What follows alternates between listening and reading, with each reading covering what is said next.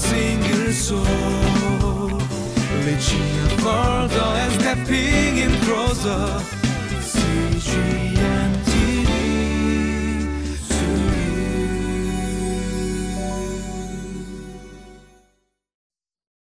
Hi everybody, I'm Pastor Eddie. Welcome to Living Life. And today's Bible study is for September 29th, Giving to Our Glorious God. And as we look at this lesson today, we ask ourselves a question. How can we give to God? How can we give to someone that has so much when a lot of the times we don't feel that we have a lot to give? And I came up with this little saying here. It's not about your possessions, it's about your position. And sometimes as ministers, as pastors, as ministry leaders, we feel overwhelmed. We feel we don't have all the resources to give to God as we should. And we sometimes get frustrated. But the fact of the matter is that God isn't so much concerned about the possessions that we have to give Him. He's more concerned about the position of our heart.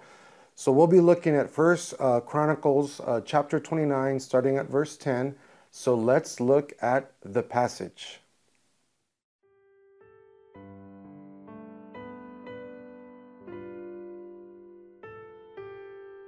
First Chronicles chapter 29, verses 10 through 19. David praised the Lord in the presence of the whole assembly, saying, Praise be to you, Lord, the God of our father Israel, from everlasting to everlasting. Yours, Lord, is the greatness and the power and the glory and the majesty and the splendor, for everything in heaven and earth is yours. Yours, Lord, is the kingdom. You are exalted as head over all. Wealth and honor come from you. You are the ruler of all things. In your hands are strength and power to exalt and give strength to all. Now, our God, we give you thanks and praise your glorious name. But who am I and who are my people that we should be able to give as generously as this? Everything comes from you, and we have given you only what comes from your hand. We are foreigners and strangers in your sight, as were all our ancestors. Our days on earth are like a shadow without hope. Lord our God, all this abundance that we have provided for building you a temple for your holy name comes from your hand, and all of it belongs to you. I know, my God, that you test the heart and are pleased with integrity. All these things I have given willingly and with honest intent. And now I have seen with joy how willingly your people who are here have given to you. Lord, the God of our fathers, Abraham, Isaac, and Israel, keep these desires and thoughts in the hearts of your people forever, and keep their hearts loyal to you. And give my son Solomon the wholehearted devotion to keep your commands, statutes, and decrees, and to do everything to build the palatial structure for which I have provided. You know, in our Bible study today, we look at the example that King David set for us as he prepared to give to our glorious God. And one of the things that we discover in the text today is that David clearly declared that the entire kingdom, the kingdom of Israel, you know, all the wealth, all the gold, all the silver, did not belong to David. It did not belong to the king. He made a very clear declaration that everything that they had as a nation and as a people, everything belonged to God. So David did not have the attitude, well, I'm the pastor, I planted the church, I grew the church, I did this, you know, with my work and sweat. You know, I get up in the morning, I go to work, you know, this is all that I've done, this is all that I have accomplished. In other words, you know, David did not praise himself. David did not pat himself on the back. David clearly stated that everything that they had as a nation already belonged to God. They praised God for everything that they had, and they did not take the credit. So when we have that attitude that everything that we have, our home, our car, our savings, everything that we have, when we have the attitude that all of that belongs to God, and in reality, we're not actually even giving anything to God because everything is already His in the first place. And that's what David did. He praised the Lord, and that's what we should do, and that's what we need to do. And then the next thing that David did is he humbled himself. He asked this great question, who am I? Who am I that I deserve all this blessing? Who am I that I deserve to be used of God, to be a servant of God? And what that shows is humility. So he had a humble heart, he had a thankful heart, and then taking it from the personal, he takes it to the corporate. Because he asks this other question, not just who am I, then he goes on to say, in other words, who are we?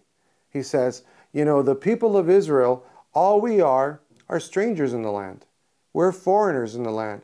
In other words, David was alluding to their time of the Exodus when they were slaves. So David is not only humble about himself and his humble beginnings as a sheep herder, but he's also recognizing the fact that even the Jewish people as a corporate group, that they were once slaves, that they were once from a foreign land, that they were once strangers in the land. So David not only talks about his personal humility, but he talks about the humility of the people. And then at that point, as we read through the text today, is that God is looking at our hearts. God searches our hearts. God examines our hearts. In other words, it's not about the possessions. It's not about the gold and the silver that they were giving to build the temple. It wasn't about all their sweat and hard work. At the end of the day, it was about the position of their heart. And what God was looking for was that humility. What He was looking for was the people's authenticity. And even the Bible said about David that David was a man after God's own heart. And this was the reason why David and the people of Israel were so willing and ready to give back to God what was already His, is because they were very humble and they were very authentic about their past and their history and their background. And, we've been reading through Chronicles and the building of Solomon's temple. And when we talk about the temple, let's not forget what the temple is. We think of a church, we think of a religious building, but the fact of the matter is that all the temple was a palace for God. Because remember, David lived in a palace and he kind of felt guilty. He said, who am I that I should be living in a beautiful palace and the Ark of the Covenant is it's in a tent. He said, we need to build a palace for the true King of Israel. We need to build a palace for the true God. And that was what all this giving was about. They were giving to build this beautiful palace. And in the middle of the temple, the building was in the form of a rectangle, and it was divided into three parts. You had the portico, you had the main hall, and then you had the Holy of Holies where the Ark of the Covenant was. And the Holy of Holies, for all practical reasons and purposes, was a throne room. It was a throne to where the king sat. And David, in this scripture that we've been reading, is declaring that the true King of Israel is not him.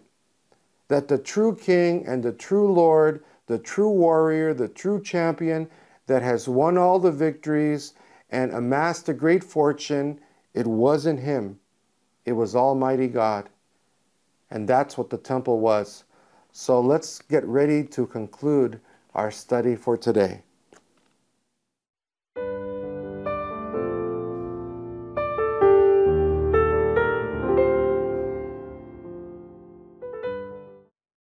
As we close our Bible study today, we reflect on how King David was able to give to his glorious God from his abundance.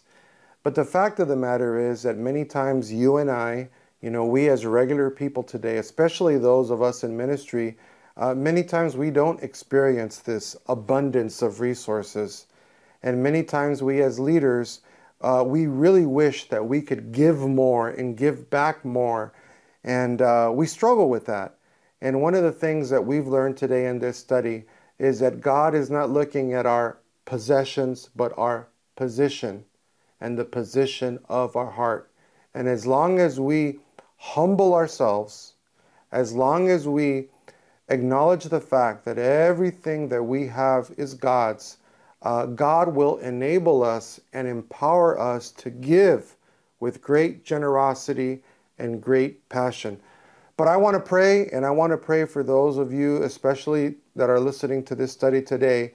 If you've been feeling that you want to give more, but something is holding you back from giving, if it's a lack of trust or a lack of faith. So let's pray.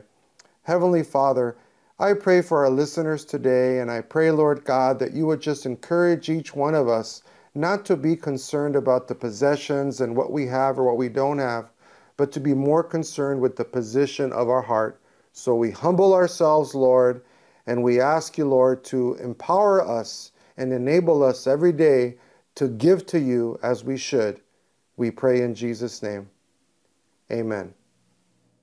For a single soul, reaching further and stepping in closer.